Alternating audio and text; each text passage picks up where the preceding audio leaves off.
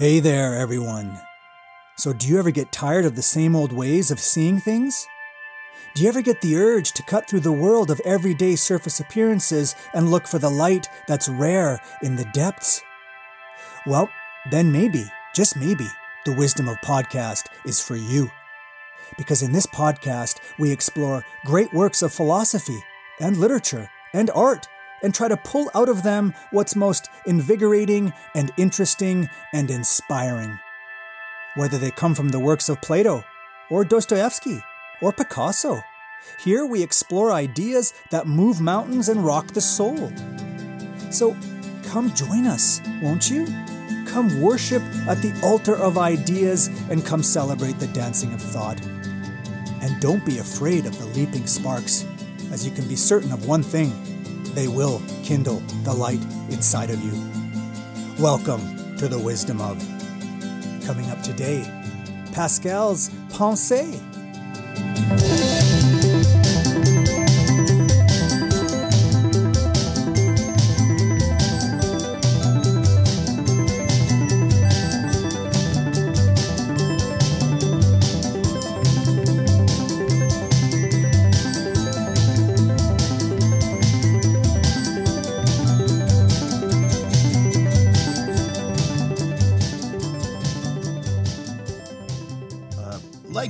Like every bold idiot out there in the world, I had my very own gambling theory. But saying that it's my own, or even a theory for that matter, might be straining those words to their absolute breaking points. But it was definitely gambling, I can say that for sure. So get this, I would play roulette, and for a bit I would just watch, lurking between all the tables like an utter low roller. I'd wait, say, 3 or 4 to see like 3 or 4 reds in a row. And then I would leap into action, throw down a $5 chip on black, under the ironclad logic that no way the universe could continue to allow so many reds in a row. But if the universe was doing its job poorly and another red did come up, no problem. This time I dropped 10 on the next roll, again on red. Sorry, black? Which one was I betting on? This might have been the problem with my system. But whatever was coming up before, I would just bet the opposite. And if the universe didn't cooperate again, okay, now I dropped 20. One night in particular, the universe was really jerky, and there were 10 reds in a row. And I had $80 on one roll to win. Let me just quickly check my math. To win $5. Now, I was pulled aside after that and informed by a source in the know that, as a point of fact, neither the wheel nor the ball know what came before, and their collective ignorance meant that previous rolls had absolutely no effect on future rolls. At the opposite end of the spectrum, we could talk about a different kind of bet, a wager, Pascal's wager, that being, surprisingly more well thought out than my little theory, still might have a flaw or two. Pascal, he applied logic to the whole God, yay or nay debate. What do you get by being an atheist? If you're right, you get utter nothingness. And if you're wrong, just an eternity of the worst thing you can imagine. For listeners of this podcast, it would be never-ending stream of me talking rather than getting to the actual good parts. But if you go the other way and join the God Squad, if you're wrong, it's just the same old nothingness we had before. But if you're right, it's me-free pods for eternity, a veritable heaven. Part of me does wonder if Blaise's little contrivance would get past a God that may be a little more on the ball than my indifferent silver roulette friend over there. But what do I know? So tell us more about Mr. Blaise Pascal, or as my Canadian friends would say, Blaise Pascal. Wait, Blaise Pascal? Don't lie. That's no Canadian friend of yours. That's what you used to call him before today. And I like your little Pascal's wager intro, but yeah, you should never go to a casino again. Okay, So first, and as usual, a brief summary. So Pensées, or Thoughts in English, was written by the 17th century French mathematician and philosopher Blaise Pascal. The work is a collection of fragments he wrote in defense of the Christian religion. It's unfinished, as Pascal died before he could complete it. The Pensées is a powerful work, full of insights about the meaning of life and about religious faith. If you really take a look at big symbolism, like I'm talking about the corporate aspect of this world, like the symbolism industrial complex, if you were, whoever is working in the heart department is really earning their paycheck. The heart, it has love, it has desire, it's got Valentine's Day and broken hearts, heart-shaped candies and boxes. Even that stupid hand gesture that soccer/football players make when they really pretend they love the fans. But how about the other organs? Like, I don't know, just like maybe the kidneys. It could be some sort of symbol of purity. I don't know. We're still workshopping that one. But we are a bit further along on the liver. Like if the heart has love locked down, if modern online discourse is anything to go by, hate and anger, they seem a bit more popular than love. And how about the liver? The liver with its bile duct, it really seems poised to step up and be our big hate symbol, a big anger symbol. We could have Liver Day on February 13th, a little preemptive strike where you let everyone know how much you hate them. Or when you listen to some vitriolic speech by some awful politician or something, we can all be like, watch out for that dude. He's got a massive liver. I do wonder if the world's ready for big liver. I'm putting truth be told, I'm putting a decent chunk of my own cash into trying to make this happen. And honestly, I'm a bit disappointed I can't even get you on board with the idea. Here you are with a chance to do something bold, be the first to get on board the liver train. And no, you just want to give the people what they want, something about the heart and reasons or no reasons and heart or something. I don't know. Just tell me about it. Big Liver Day? Yeah, no, I'm surprised you don't think I believe in you. It's a great idea. It's like Baudelaire meets Hallmark. And like so many of your other great ideas, personally, I'm really surprised it hasn't taken off. But anyway, so let's stick with what did take off, the heart. And let's talk about one of Pascal's most famous quotes. You know, this one. The heart has its reasons, which reason knows nothing of. Okay, so what does he mean by this? Well, okay, so I think it's easy to misunderstand him here, as many of his opponents have, actually. I mean, when you talk about the heart, there are certain connotations, right? Actually, connotations that often come to us from the romantic writers of the 19th century.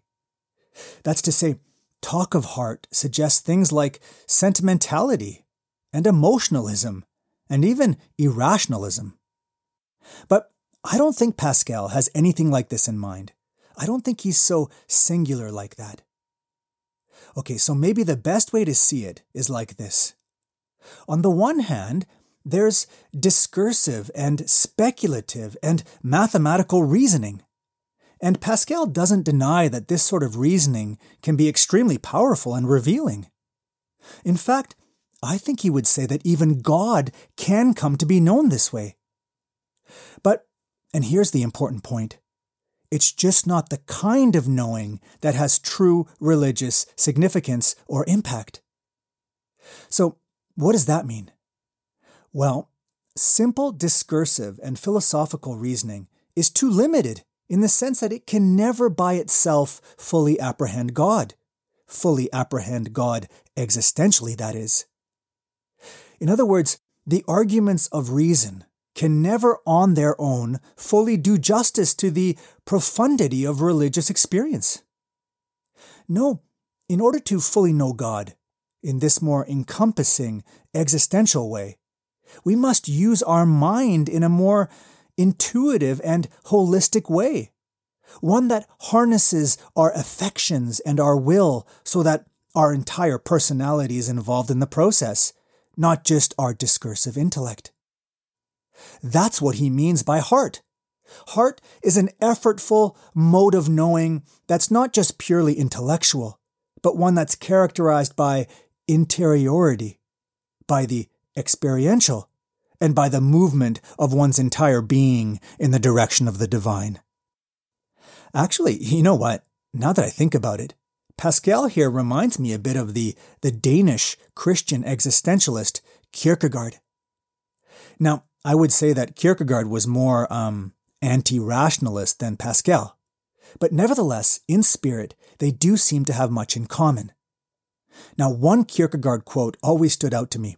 It goes like this. It goes, "To stand on one's leg and prove God's existence is a very different thing from going down on one's knees and thanking him." In other words, you might be able to use all sorts of fancy logic to prove that God exists, but that doesn't mean that you've truly come to know God. And that's because for that to happen, you actually need to open up and commit your whole being to him. You see, for Kierkegaard, it's possible to be the most learned theologian in the world and yet be completely spiritually empty inside.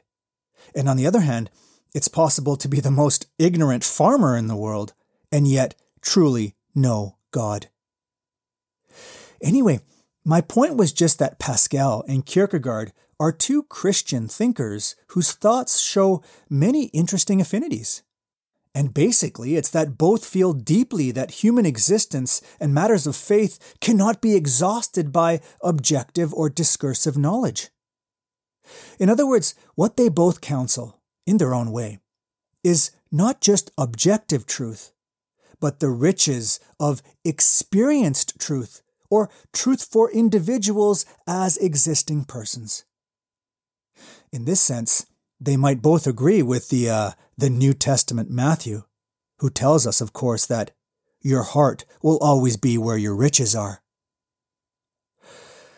Okay, now I want to mention one more thing here. So I think there's another way of getting at what Pascal is suggesting when he talks about the heart like this. And you know, maybe one way of explaining this is by taking a look at the French philosopher René Descartes. Because actually, Pascal not only knew Descartes personally, but disagreed with him in some ways.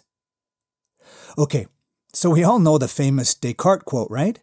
You know, "I think, therefore I am." So what's the implication of this quote? Well, among other things, it's that we're constituted by our thought alone.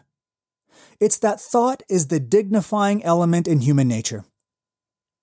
Now, Pascal doesn't entirely agree with this. No, for Pascal, we're not just essentially thinking beings and completely transparent to ourselves. Rather, we're more than we know, and we have an all too human nature. So again, I think that when he talks about the importance of the heart, what he's doing in a way is cautioning us against isolating human reason or intellect from the rest of our humanity, and then relying on it exclusively to give us the so-called complete truth. Okay, well, I think that's it. Wait, no, you know what? Let me just quickly say one last thing that just came to my mind now. It just came to me that there might be another more modern interpretation of Pascal's quote, and a pretty obvious one when you think about it. It's just this. It's that the explanations that people give for what they do is often at odds with the motives by which they're actually controlled. In other words, the reasons we give for our behavior are usually not the reasons which produce it. Now, we've heard this before, right? You know, from some guy called Sigmund Freud, the guy who talked about the conscious versus the unconscious, and who warned us all, even if we didn't want to hear it, that we are not the masters in our own house.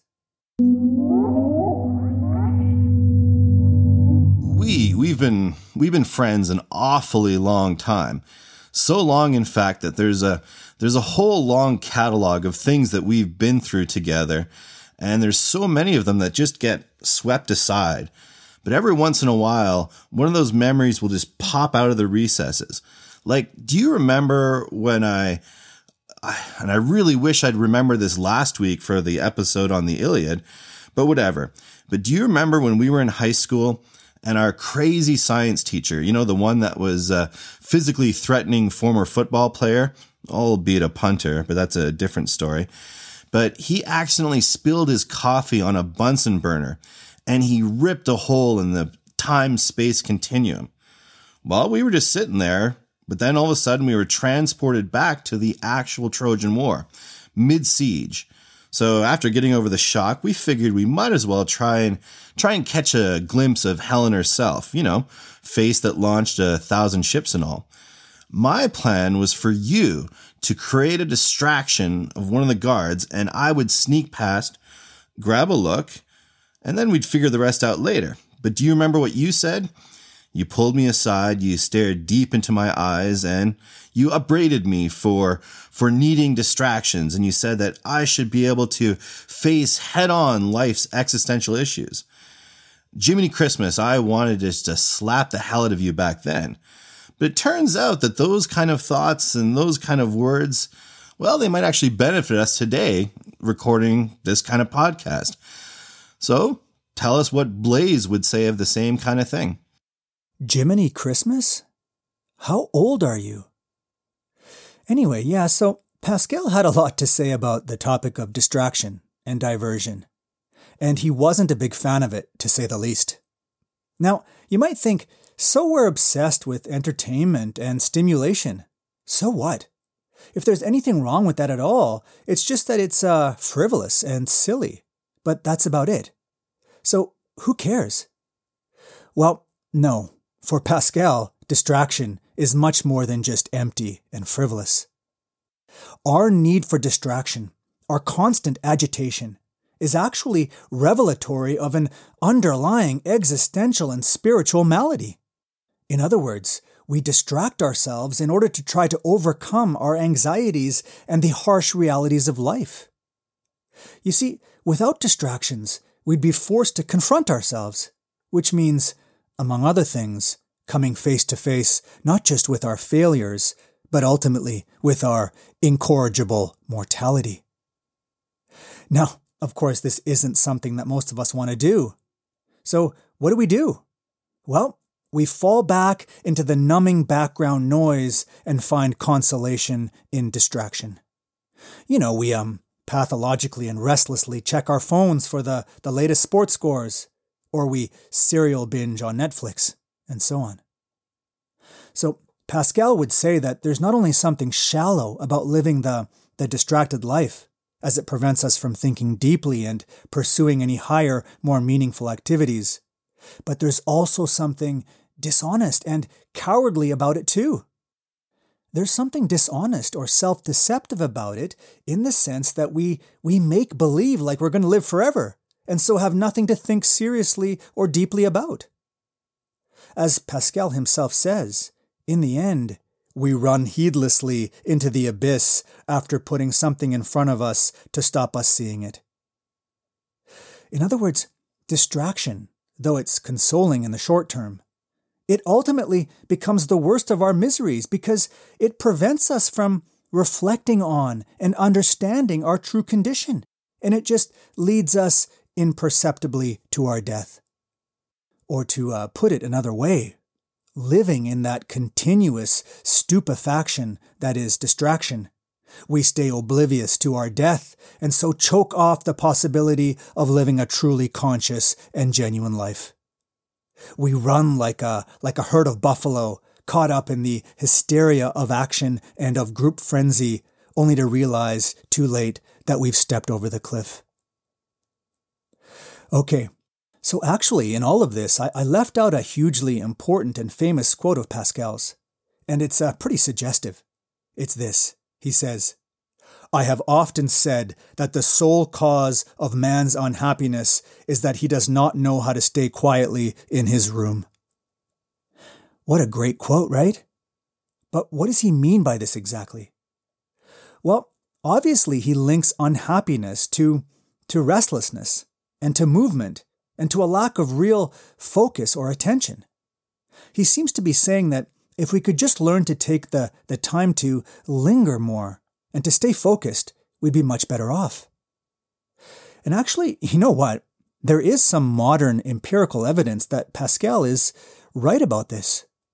That's to say, there are studies which show that when people are engaged in some activity, they're much happier when they're actually focused on it than they are if they're doing that activity but thinking about something else. In other words, a wandering, restless mind decreases happiness, and one that's patient and present and focused increases it. Now, this is something that the Buddhists have long known, of course, and actually the ancient Stoics too, who never tired of counseling us to be mindful of the present moment and stop living in a past that's now gone and a future that's not here yet. Anyway, think about how much in our postmodern world we've lost that capacity to stay quietly in our own room without looking for stimulation and diversion. We don't linger on things much, do we? We rush from one piece of information to the next, from one sensation to the next, and from one experience to the next. Actually, to deviate slightly, this idea of moving from one experience to the next, it speaks to what we today seem to think a good or fulfilling life amounts to, doesn't it? You know, there's a bucket list, or there are activities that we have to check off the list. Life is a list of things that we need to do. We need to maximize all of life's possibilities. But what are we really doing here? Well, what we seem to be doing is linking fulfillment with plenitude. That's to say, a fulfilled or happy life is about quantity. It's about how much we do or how many experiences we have. But there's something misguided about this. There's something misguided about the idea that the point of life is to live as long as possible so as to try to exhaust all of life's experiences. What's misguided is this. That kind of life is without narration. Where is the story in that life? What is the story in a shopping list? How can a list of experiences provide direction and a meaningful totality? If we're just rushing through everything, moving quickly to the next thing, never resting with what we have, then how is it we're bringing anything to a conclusion or making sense of the whole? That just seems to be a life of incessant movement and atomized time, a life of activity without much reflection and without a real synthesis. I don't know, maybe this is why we're so afraid of death. Maybe we're so afraid of death because we see the goodness of our lives as predicated on quantity and not on thoughtful narrative. Something which makes us unable to see our lives as stories, and so as having a meaningful and welcomed conclusion.